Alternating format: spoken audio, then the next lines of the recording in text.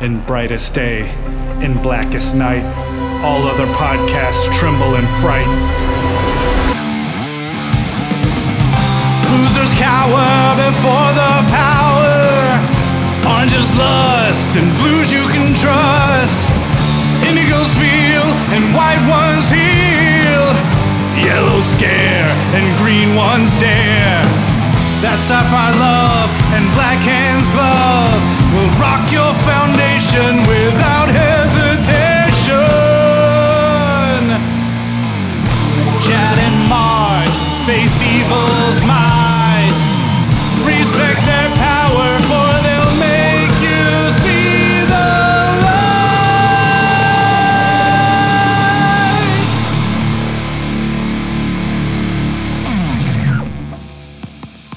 Hi, everybody. I'm Chad Bokelman. I'm Mark Marble. And this is the LanternCast. Episode 394. That's right. We are talking about Far Sector issue number 5. No real preamble tonight. We're just going to jump right on into it. So I'm doing the recap here. So we got Far Sector. Oh, come on. Unlock him. Come on. There we go. All right. So Far Sector number 5 by N.K. Jemisin and Jamal Campbell.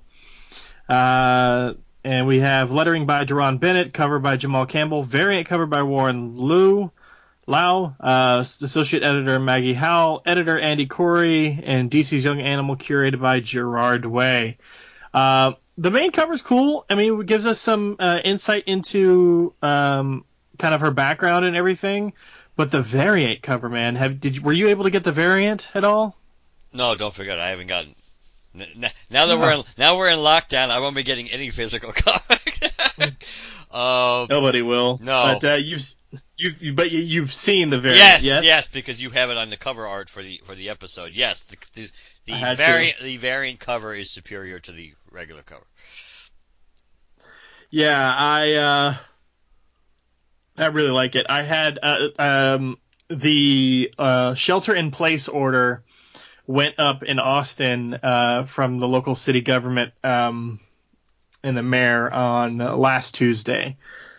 And a lot of the comic book shops in Austin actually get their stuff on Tuesday. They're just not legally allowed, I guess, for whatever reason, to put it out until Wednesday. So that was supposed to go into effect like Tuesday at midnight, right? So the comic book store couldn't be open, starting on that Wednesday. So I just went and picked up everything, and they put all their comics and stuff out a day early, so that everybody could go get their stuff. And I just ordered a whole lot of stuff, and I was like, I told them I want this and this, and I said I want the variant of Far Sector, and they said they didn't have it, or that they had sold out of it, and I was like, ah, shit. So I went there preparing to just get the regular cover, and it took them a little bit to find my pre-order when I went in. So I was walking the store a little bit in checking out a few things, and there was the last copy of the variant cover just sitting on the shelf. I guess someone had put it back and got the regular, or just put the issue back altogether. So I got lucky and got the very last Green Lantern Far Sector number 5 variant in all of Austin Books and Comics, which is a big feat because they order quite a few copies of every issue of comics that they receive. I mean, we're talking 20 to 30 copies of every single issues. So I got pretty lucky. But I normally don't care about variants, but I had to go in for this one. Hashtag Chad got lucky. All right, so we open up about a week after we left off, a week after the protest. Lantern Joe is out and about in the park, not social distancing, and we're getting some information that the city council or the council had issued an apology, and then will hold a referendum on the exploit, the emotion exploit. She goes to grab some food from a food vendor and pays for it.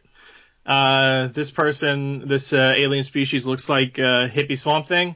And Hippie Swamp Thing tells her, hey, just try it. It's good. She asks for more, and she basically ends up with, I don't know, they look like those 5-gallon things of water that you can have. So it looks like 10 gallons of this soup.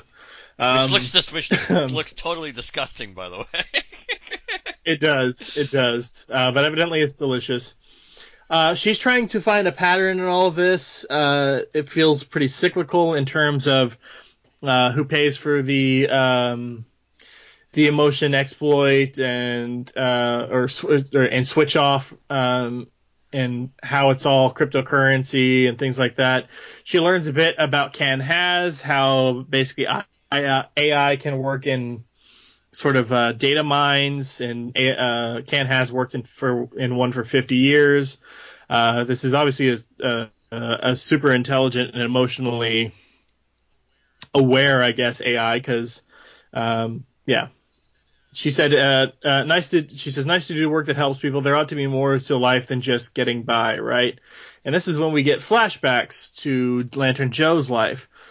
She is in New York City, or I guess outside of New York City. She's outside of Manhattan. Or is that the Bronx or something? It could be. Hold on, I gotta get back to the. At the top of the page where she's sitting on the roof looking over at Manhattan. She's looking at the Twin Towers. I mean, my natural instinct would have been under that. Maybe she's in Jersey, but I could be wrong. Based on. No, hold on. She's in the north side. Look at all the trees. She's north of Central Park. So that would put her where?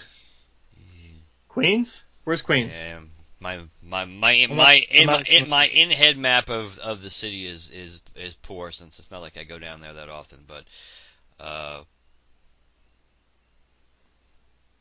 we'll try to find it out. Yeah. All right. So, yeah, she's in New York. Yeah, I think no. Yeah, that would be the Bronx. Or she's East Harlem. Maybe she might be in Harlem. But she's probably in the Bronx, based on looking at a map of the boroughs. Her mother comes home Wednesday and didn't get promoted. They're doubling the rent, and they're not going to be able to afford it. The next scene we see is her mother and father fighting. Her father stepping out of divorce court on September 11th when they look up and see the planes crash into the towers. They're helping out some people. She graduates high school. For graduation, they go and sit in a diner. The proprietor says you have to buy something or I'll call the police. And Lantern Joe says we've been here for less than 5 minutes. She gets Princeton acceptance as well as the Department of the Army. This is obviously all taking place after September 11th, so she's in either Afghanistan, Iraq sort of area. She sees all that kind of, hell that happened over there. She goes to Princeton. She tries that. She goes to the police academy. When she's after she graduates the academy, she sees her partner beat a guy. The day after, or the week after that happened, she gets fired. She's at a nightclub. And a bald woman approaches her. Looks a lot like Okoye. Yes, that's what I was thinking too. Yeah, Okoye from Black Panther shows up, and basically they're talking. This is all happening, police brutality, Black Lives Matter, that whole stuff, and we don't need to get into it. But at this point, that everybody knows what we say when we say those things. And basically this person is here to offer a job, and they just get smaller and bluer as the conversation goes on. So this is clearly a guardian who has a job offer for her. We cut back to the present day. She goes to the funeral, or the wake, or the ceremony of whatever, of the guy who passed away last issue, who was shot. She figures, I guess that was his wife, right? Yeah. His wife says, they won't really go through the referendum, or if they do, they'll ignore the result. They told you they would ignore it, just like they've done before for centuries. We're not giving up this time. In the council chamber, you talked about something we haven't seen in this city since before the emotion exploit.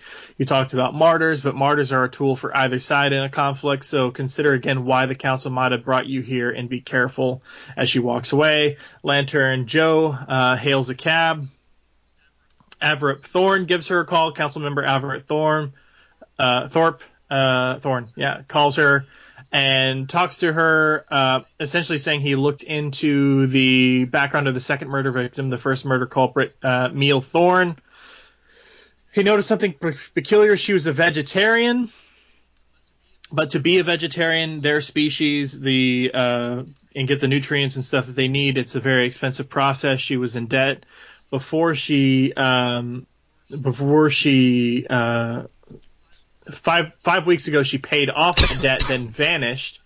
And the autopsy shows she began to take switch off during this time. The speculation is with her self-control slipping, she isolated herself, then broke and went hunting. And then he says, I must go, but I mean to find out what happened to Emil Thorne, Lantern, even if it kills me. And Lantern Joe's last narrative bubble says, really wish you hadn't added that last bit, counselor. And that's the end of the issue. So, first question I have for you is this was a lot more political issue. Uh-huh. How do you feel about that? It walks that fine line. I mean, Yeah, it wasn't overt, but it was some of it kind of was. I mean, let's put it this way: in a vacuum, I don't mind it.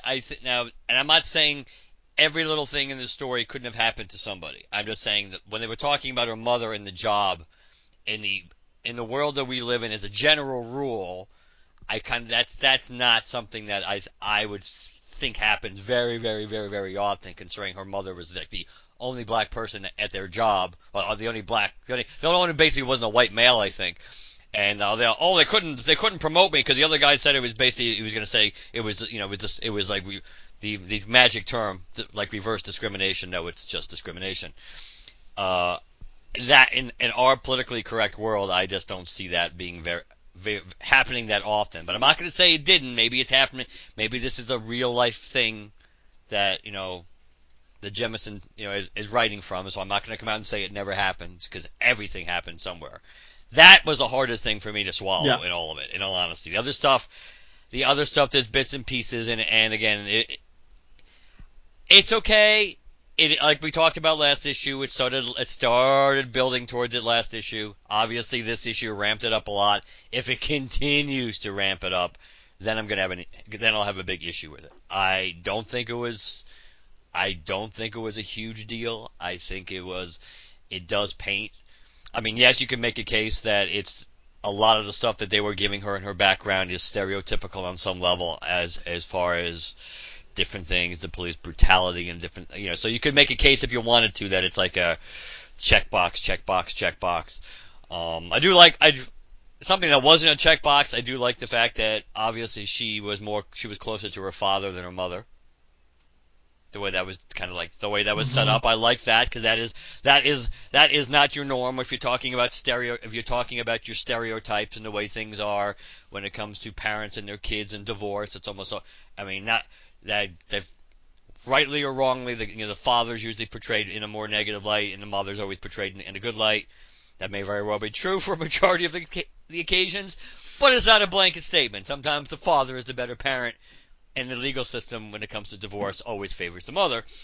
But the reality is, I did like that subtle way they did that. I thought that was a little upsetting the apple cart. So that it made it a little easier to swallow for me. Some of the other stuff, if she had been walking out with her mom, then it would have been okay. That's another checkbox or something that, I don't. It did give some depth. Even some of the conversation with the eventual reveal of the Guardian was kind of heavy-handed, at least knocking on the door of that. Let's see how it goes. Like I said, this was more what I expected to get earlier in the book, based on things that we heard. So I'm being open-minded on it. It didn't turn me off. It's not like I said, okay, I'm done reading this thing, or as much as I could be done reading anything we have to review. But the reality, no, I didn't. I like her. I'm sorry. So, yeah, sorry, I didn't mean to interrupt. Rambling. I thought you were done. No, Go ahead, keep going. I've been keep rambling, going. so go ahead. I'll come back to it. Okay. One thing, have we heard anything about Lantern Joe's ethnic background? Like, obviously she's a black woman, but like, is she like part Arab or anything? Because I just by throwing in the 9/11 thing, and then you have the panel where she graduates high school, but then the very next panel she's out and about and someone's like, you need to buy something or I'll call the police. It's not saying, I mean, that's definitely something that happens in a racist environment regardless of what the actual contributing factor to said racism is. So I don't doubt that that's an experience that African Americans have in our society just in general in certain places in the country. But because of its proximity to 9/11, I was wondering if maybe she's part Arab or her family looks Arab or anything like that, because I didn't take that. Yeah, okay. I assume that if her father's not black, I would assume he's Hispanic. Especially it's interesting that obviously she has two sisters. Yeah, that's the way I took it. I did not. I mean, she could be mixed, but I did not get the Simon Baz vibe off of her in this. So, but yeah. I could be wrong. And maybe that's what I was thinking about. But my other question is, what do you think about the parallels to Kyle Rayner? You mean with the Guardian? The origin story. Yeah, Guardian shows up. Guardian shows up after a nightclub and just is like, "Hey, here's the ring." Yeah, there is obviously she's getting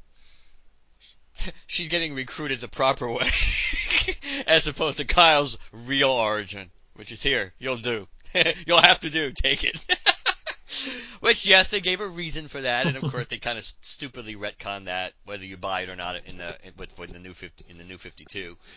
But the reality is, yeah, Kyle was literally in the right place at the right time, and Ganthet had no other choice. So it's like, hey, I guess I could do worse. Take it. But Kyle got the better ring. As far as we know, every reason to believe that, because Kyle's ring was the most perfect ring, the most perfect creation of the Guardians, other than the fact that it didn't have protect you from mortal harm. Conveniently enough, we still don't. It's interesting. We're getting more of her origin, but we still don't have the whys of how her ring works the way it does. The most interesting thing in this entire book was the fact that when she said, I have to learn how to fly in space because taking cabs takes too long. So she does. So what we know is she doesn't even know how to use the ring to it's basically for interplanetary travel. So that was yeah, she knows how to fly, but not how to protect herself in like a shield. Well, not even that. Just the fact that we know that she's not going to be like, she's not like typical Green Lanterns where if you're going from point A to point B, you're just going to use the ring and get yourself there, and that's not as a straight up yeah, you're right, as a straight up. Not you don't if you want to be Hal and create a ship because you can, but the reality is if you just want to fly from point A to point B without making constructs or anything, yeah, you'll just do it. But obviously she can't, or she doesn't know how yet, and I like the way that was introduced, because it would be real easy to gloss over that in the course of the story. Not that there was that much meat in this issue, in all honesty, other than her background, there wasn't a whole lot of meat in this issue. Just as it sets up a lot, but as what actually we get in this. But that was real. But the way that was delivered, I like. But that was, again, that's something else we know. It's already been set in motion, and from like the last issue, that her ring works differently, and we just don't know the full extent of how it works and how it doesn't work compared to other rings entirely. But that's another hint that either for whatever reason, whether it's a limitation of the ring, or it's a limitation of her knowledge of the ring and her mastery of it, that yeah, she just can't fly through space. Yeah, it's funny you mentioned that, because it's actually a big part, not a big part, but a significant plot point temporarily in that Green Lantern Heroes Quest novel that I talk about all the time. Kyle gets the ring after a night in a nightclub, and like after he finally gets the ring, he has to recharge. Once he finally recharges, he figure out what the hell's going on. He's told essentially go to Oa. And in order to, he's never flown in space before, he's not had any training, so he's like, oh, okay, well, how do I do this? So he figures out how to put a bubble around himself, but then he has to figure out how to put a bubble around himself that's big enough to contain enough oxygen to sustain him on the travel from Earth to Oa. So he's trying to like do all this stuff, right? And then he ends up using some cash that he has to go buy a bunch of oxygen tanks at a scuba store, and puts this big bubble around him, and then flies to Oa, right? Well, what happens during his training on Oa with Ganthet is one of the things that Ganthet does is in training and in helping Kyle become a Lantern as quickly as possible, because I hope we actually talk about that, and I'd like to talk about it this year, but I hope we actually talk about that at some point, that book, so I don't want to spoil it too much. But one of the things that Ganthet does, and Kyle calls him Gandhi, actually, in the book, Gandhi. And one of the things that Gandhi does is he helps to make a physiological change in Kyle Rayner, so that essentially, like he explains the breathing process. Your body inhales a combination of hydrogen and oxygen, and and then exhale. Yeah, it inhales oxygen, exhales carbon dioxide, right? So basically, he does some sort of physiological change so that Kyle's body is capable of converting CO2 to oxygen, so that he doesn't have to worry about keeping a big bubble of air or anything around him, because all he has to do is protect himself with his shield, and whatever he breathes out, he'll be able to breathe back in, and his body's capable of reconverting that to oxygen. So that's always, ever since I've read that book, and then of course listened to the audiobook a billion times, I've always been curious about the actual in-story, in comic continuity way that Lanterns are able to breathe in space, because you see them have this little energy bubble around them, or energy field or whatever, so that's obviously protecting them from the vacuum and the cold of space and everything. But is that also holding in oxygen, or does the ring generate oxygen, or does the ring pull in matter from the surrounding space and create oxygen? Like, how does it work, really? So interesting that she's able to fly, but not fly in space. True. And it's, again, maybe we'll find out more that has to do with the limitation. Maybe the issue is it drains too much power from a ring. Maybe that's why. Maybe that's why whoever gave her the ring didn't, basically didn't bother showing her how, or telling her that she kind of like recommended she not do it, because of the fact that, so if she doesn't have a power battery, if she really doesn't have a power battery, and the ring is self-charged, self-replenishing, but it takes a long time to do, then that's a good way to basically run out of juice potentially. You'll be almost out before you ever get from point A to point B. Which, and then we circle back to why she keeps using her ring for fashion-related stuff. Yeah, that's true. But another big thing that happens in this issue, and I gotta flip to the page, you get when Ken tells her that it's 50 years, it's shown up in this alien language. And the narrative box says, the ring overwrites languages for me if I want, dubbing. I prefer the translator the city gave me, which slaps neural subtitles on things. Can't learn it if I never hear it. Some things take a second, though. That translator is the same kind of tech as the emotion exploit.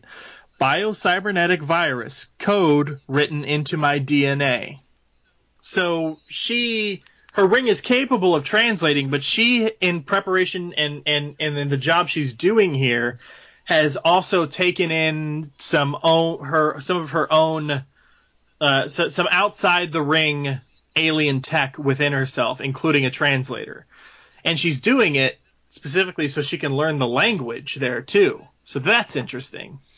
Yeah, that was interesting. I'm not gonna lie. Some of the I thought it was a little, not necessarily, wasn't drifting into Morrison level, but there were some of the word bubbles, some of the thought bubbles were a little. I thought they were a little wordy in this issue. I thought it was some at times when I first read it. I obviously, they're sort off in different colors, but just based on like when they first show up, and sometimes it just was difficult for me to understand exactly where it was coming from, or who was saying what, or thinking what, or the context of why. So especially when they kind of were rambling on with a lot of the detail like that. But it did make me think too. It's like, yeah, that's kind of an interesting approach to translation.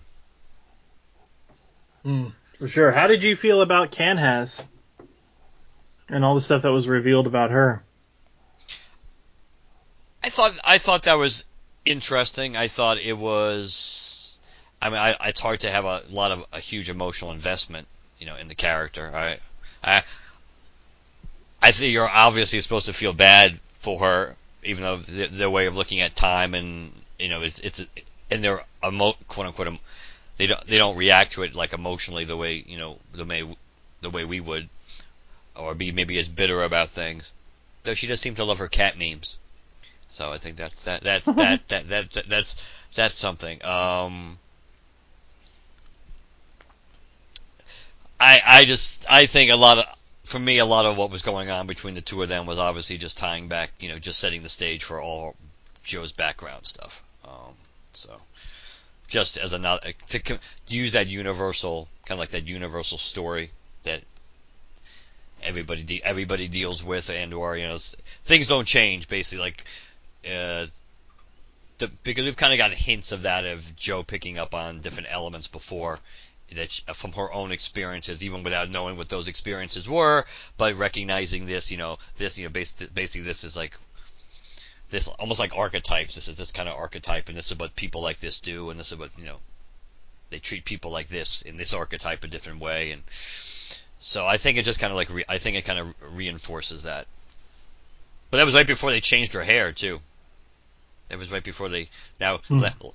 Lantern Monet apparently is gone for now. I'm not sure how I feel about the straight hair. Um, the art continues to do a great job, very consistent. I really like the colors chosen in this. Obviously, Jamal Campbell gets to have some fun, especially in the park scene with Hippie Swamp Thing and things like that. Lots of citywide shots when you're looking out the window. We get some shots of New York and things like that. Afghanistan, Princeton, a nightclub. I mean, there's just a lot of cool stuff happening in here. Very well done.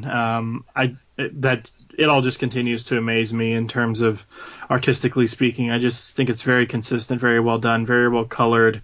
Especially when you get to scenes like Lantern Joe is in her construct hat and cape, and it's nighttime, but there's the surrounding light of either the buildings or the city or the cab that she's in or the twilight and the way things glow, and that all looks very cool.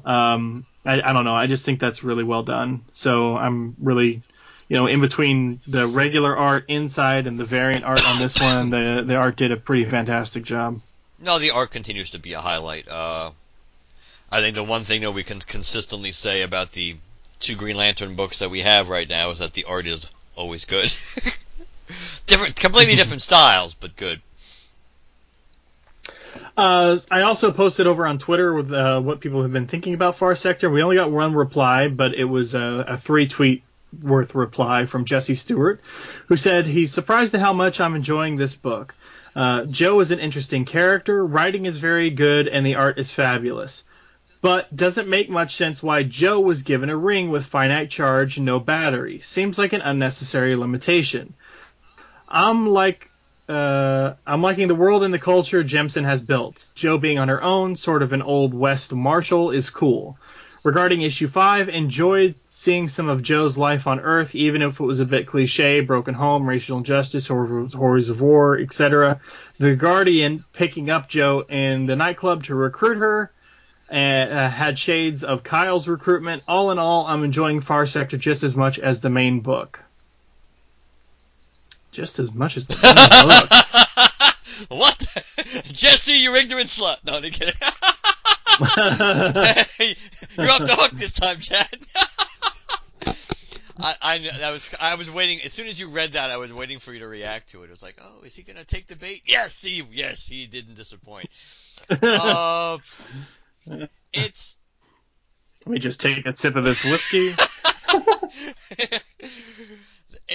The books are so entirely different. It's it's real. I mean, I don't know if you can really call this book like minimalistic, but compared to what's going on in Morrison's book, it probably is. Certainly, this is much more character driven. There's no doubt about that. I mean, this your enjoyment of this book completely rises and falls on whether you like Jo and you like the way she's being portrayed in this book. Whether you like Hal or not, the Morrison book is still a tough one. And that's not saying he hasn't done some. He actually he has written Hal fairly well in many instances, better than many people would have suspected that he would have. Many people would say, oh, he's going to write Hal, but he's going to he's going to really be dumping on Hal the entire time because he's not a Hal guy. But he's done some good character pieces with Hal so far. But yeah, this is rises and falls on Jo. If this was a Simon Baz story, we'd be in trouble. Oh, we'd be in big time trouble. But so this is still a 12-issue series, barring any change. So we're only knocking on the door halfway through.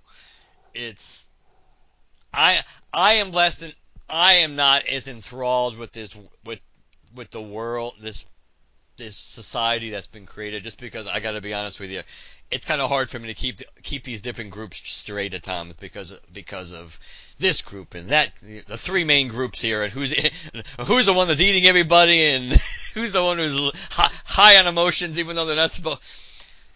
I'm exaggerating slightly, but I'm more interested in where this is going.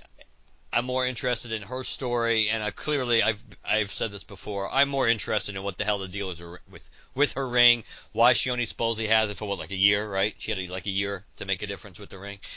So I'm interested with all that. Hopefully, now that we finally got that Guardian introduction, we're gonna get a little more. We're gonna get a little more to that, but. If you actually look at some of the stuff that's been going on, like this issue itself didn't really move the main story forward all that much. This was was definitely designed to. I'm not going to say filler because filler denotes that it's like potentially throwaway stuff you don't care about. It's killing time. This gave us some important background material on her that probably was, some of it may have been a tad overdue. But if you're looking at it actually, but to balance the equation out here, if we're going to continue the contrast with the Morrison book, it was a real, weird names aside of characters, it was a relatively easy story to understand what was happening in it. And it was to me it was a weird ass cliffhanger though. That's kind of a really weird place to end the issue, I thought, because it's not like anything. Wasn't much of a cliffhanger. That's what I mean. It's like it seemed like it seemed like being set up like that. You would think there would have been something really dramatic that was happening in that last panel for Jo, and it just seemed kind of. I mean, cliffhanger just in that, like leaving you hanging, or leaving you. It's like up in the air, kind of like high and dry. Not because it's like some high stakes. Something really high stakes, not your typical serial cliffhanger or anything like that. It's just that it just seemed like a really weird kind of, a really weird place to leave the issue. But I guess if you look at it as a book, then I mean, especially with that last line that she says, then I guess I would not. If you look at it from that perspective, then that really wouldn't be a bad way to end a chapter. So I guess it works on that level. For sure. All right. Do we have anything else to say about this one? No, let's just keep hoping the digitals come out, or else we're going to really be pressed hard for material. There's 80 years of Green Lantern. We can go backwards. Going backwards might be going forwards, depending on one's perspective. It'll be time to do every single issue of the Kyle Rayner run that hasn't been done yet. This is the Kyle cast. Let's do Guy Gardner Warrior. If you have the issues, I don't have that many issues. I have very select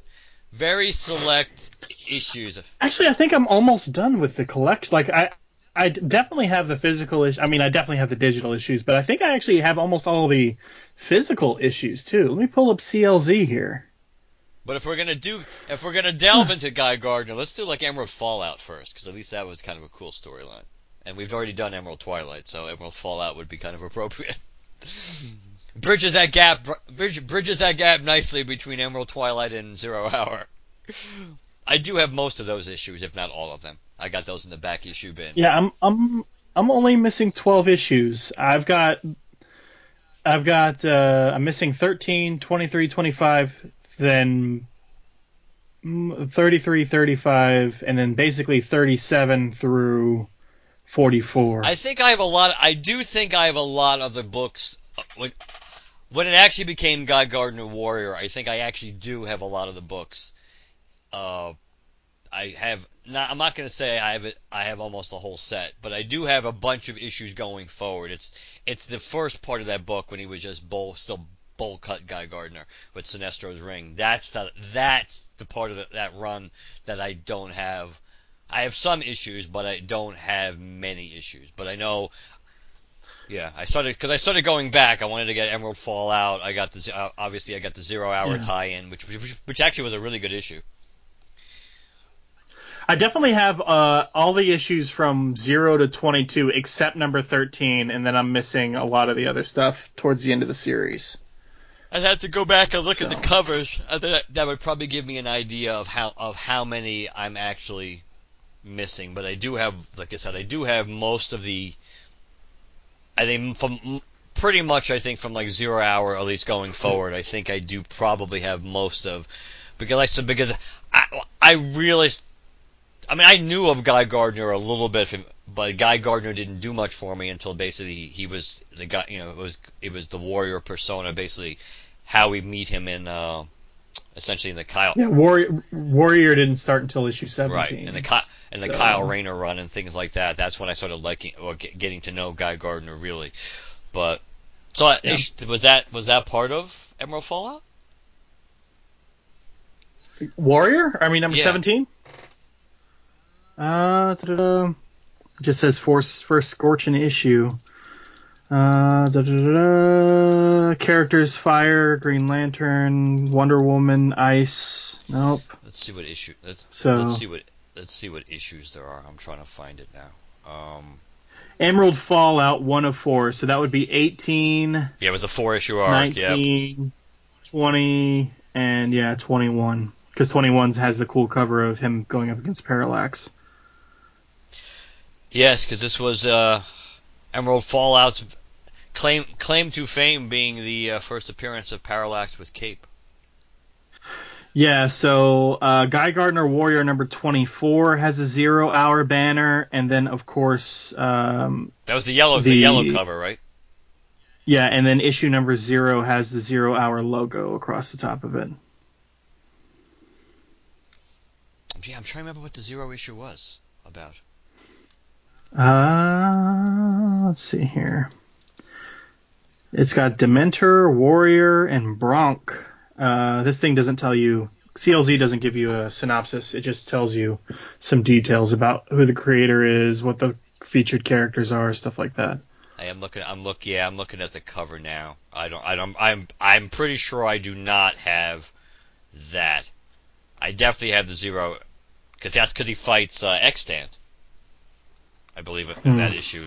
But yeah, that's something we really haven't seriously ever talked about doing. Guy Gardner doing, but yeah, that is certainly something we could pivot into very easily. Bring arc by arc, probably not doing the whole, but we definitely could do arc by arc. But Emerald Fallout, yeah.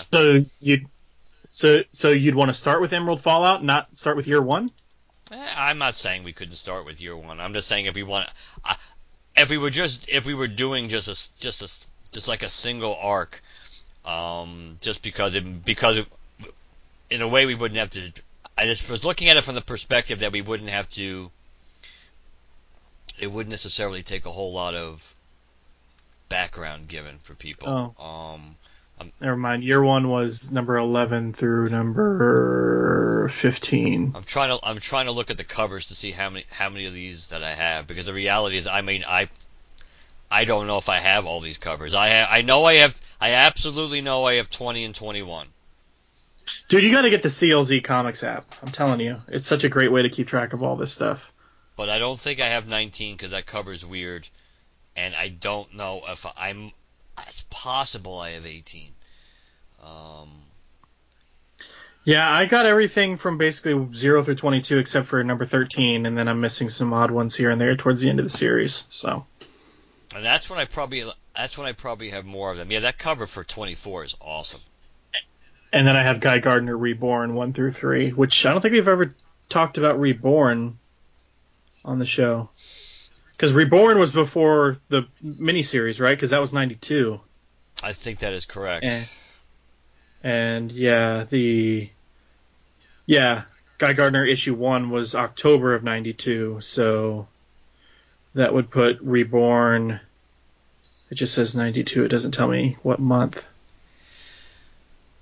Yeah, I would assume. I think I was pretty they selective I think I was pretty selective in what I was buying with Guy Gardner Warrior. I'm looking at these covers. Obviously the ones with major force, that would make sense. I don't the one with Guy Gardner with the bowl cut Guy Gardner's returns. That I have that one. Falling Down 35. I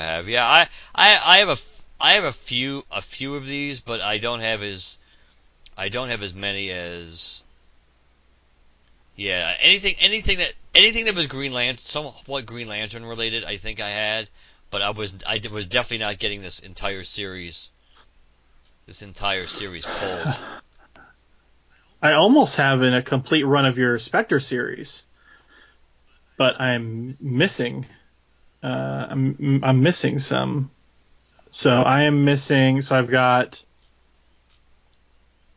1 through 27. That's the entire series. I'm just missing issue 18. I don't know why I don't have issue 18. I've never been able to find it. I'm trying to remember. Is it? We're not up to. I don't think we're up to 18 yet. It's the one of the Spectre standing in a stairwell. Rebirth. Yeah, Rebirth. Yeah. How appropriate. I don't have that one. How appropriate. I've never been able to find that one. I've got every other issue of the Hal Jordan as the Spectre series. I do not have issue 18. I don't know why. Yeah, that is interesting. It's such a random one to not be able to find. It's not like a super important issue or anything. No, you are correct. I mean, I don't have all those issues in front of me right now because I have all these written down, like what arc, how many issues are in each arc, because when Jim and I were plotting, I think actually we should be up to, or we will be up to somewhere like in the 15-16 range, because that's the Spectre in space arc. So that's kind of where we left off. So, but yeah, what was that volume? Which volume was that of the Spectre? Was that 3 or 4?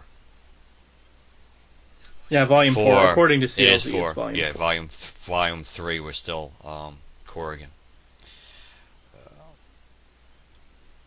All right, so let's see. Yeah, I'm just looking ahead. What was 15? I have another issue of the Spectre. I think it was from a series before, and I don't know why. Let me pull that issue up. The Spectre Volume 3, issue number 47. What do I have? Oh, that's the Final Night tie-in. That's why I have that. Okay. That makes sense. Actually, I think Phantom Stranger's in that one. Yeah, I think that the issue you're missing, I believe. Yeah, it's the issue that'll be right after the arc that Jim and I are working on now. We did part 1 of the Spectre in Space arc, and 16 and 17 finish it off. So 18 is the. Oh, you know which issue I think 18 is? I think I want to see if it gives me the synopsis here.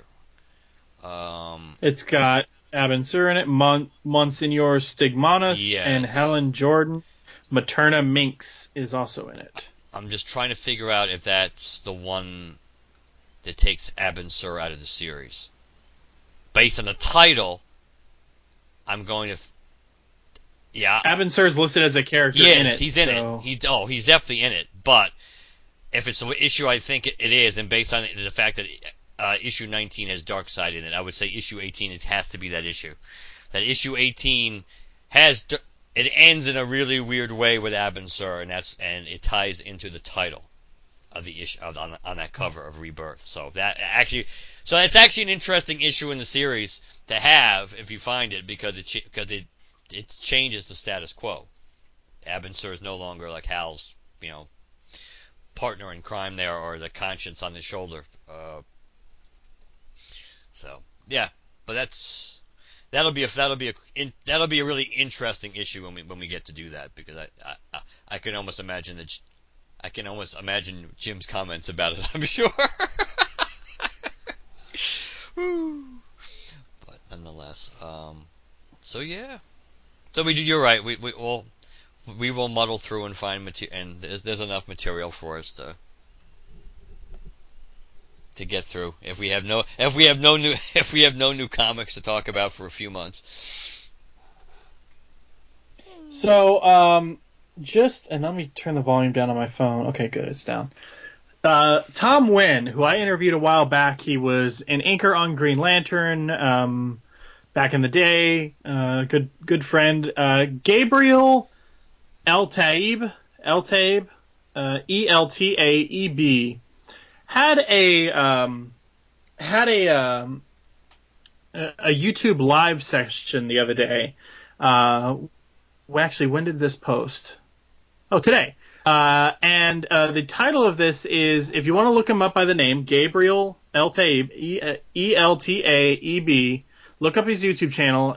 He said the title of the video of this stream was called Green Lantern Colors Live. So he's a colorist, right?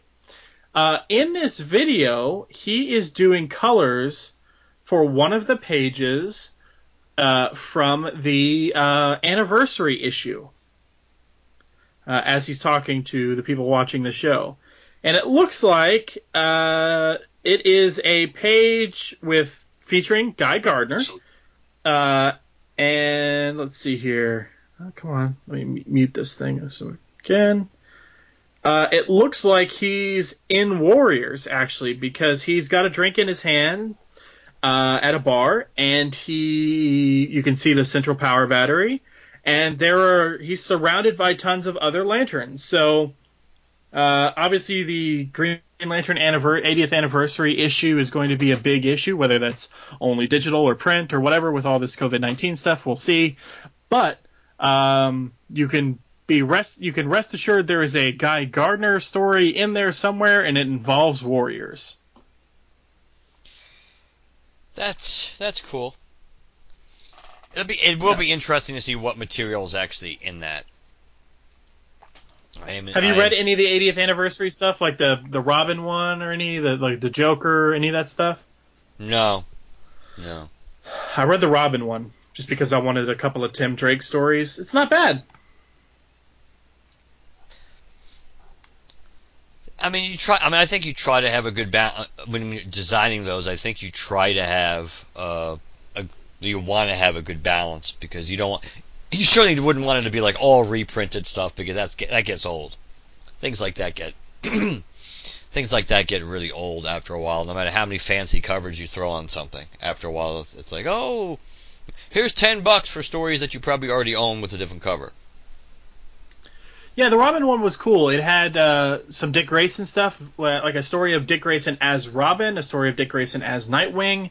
It had Jason Todd. It had Tim Drake, and I believe the Jason Todd, it had Robin Jason Todd, Red Hood Jason Todd, Tim Drake, just regular Robin, and then Red Robin. We definitely had Damian Wayne. There was a Stephanie Brown, and there was a Carrie Kelly too, I believe. Actually, was there a Carrie Kelly?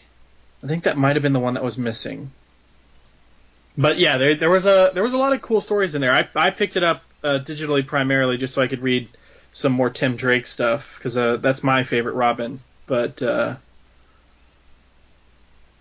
yeah, it's a 100-page super spectacular, so lots of good stuff in there. That's Jason good. Todd, Stephanie Brown, Tim Drake, Damian Wayne. I don't think there's Dick Grayson. I don't think there was a... Because there's a 2-page splash on the back with art by Andy Kubert and Brad Anderson, and it's got Tim, Dick, Jason, Damian, and Stephanie. There's a pinup of Carrie Kelly by Frank Miller, but there's not an actual story, I don't think, of Carrie in this thing. I wonder if they're allowed to. Are they allowed to tell Carrie Kelly stories? Does Frank Miller own some sort of weird rights to the characters he creates in the world that he creates them in? I don't think that's true, but I'm not going to pretend that I would know for sure. I would think they'd be able to do stories with. They'd be able to do a story with those characters. But yeah, the Stephanie Brown one is a very like animated sort of style, very exaggerated features and curves and faces and things like that. But yeah, otherwise this is all pretty good. You should definitely pick up the Robin one if you're interested in Robin. So yeah, it gives me hopes for the Green Lantern one. And it's not like I read Robin stuff regularly, so I'm not I can't be 100% sure of this, but I'm pretty sure none of this is reprinted material. well, that would be even better if that's the case, because Yeah.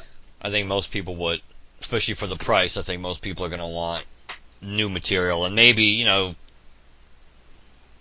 one, depending how many stories you have. If you had like 8 stories, just throwing out a number, I don't think you'd want more than 2 to be like things we've seen before. And ideally, even those probably would be like smaller stories. You don't want a novel-sized story, which is like, oh, we know where they reprinted that from.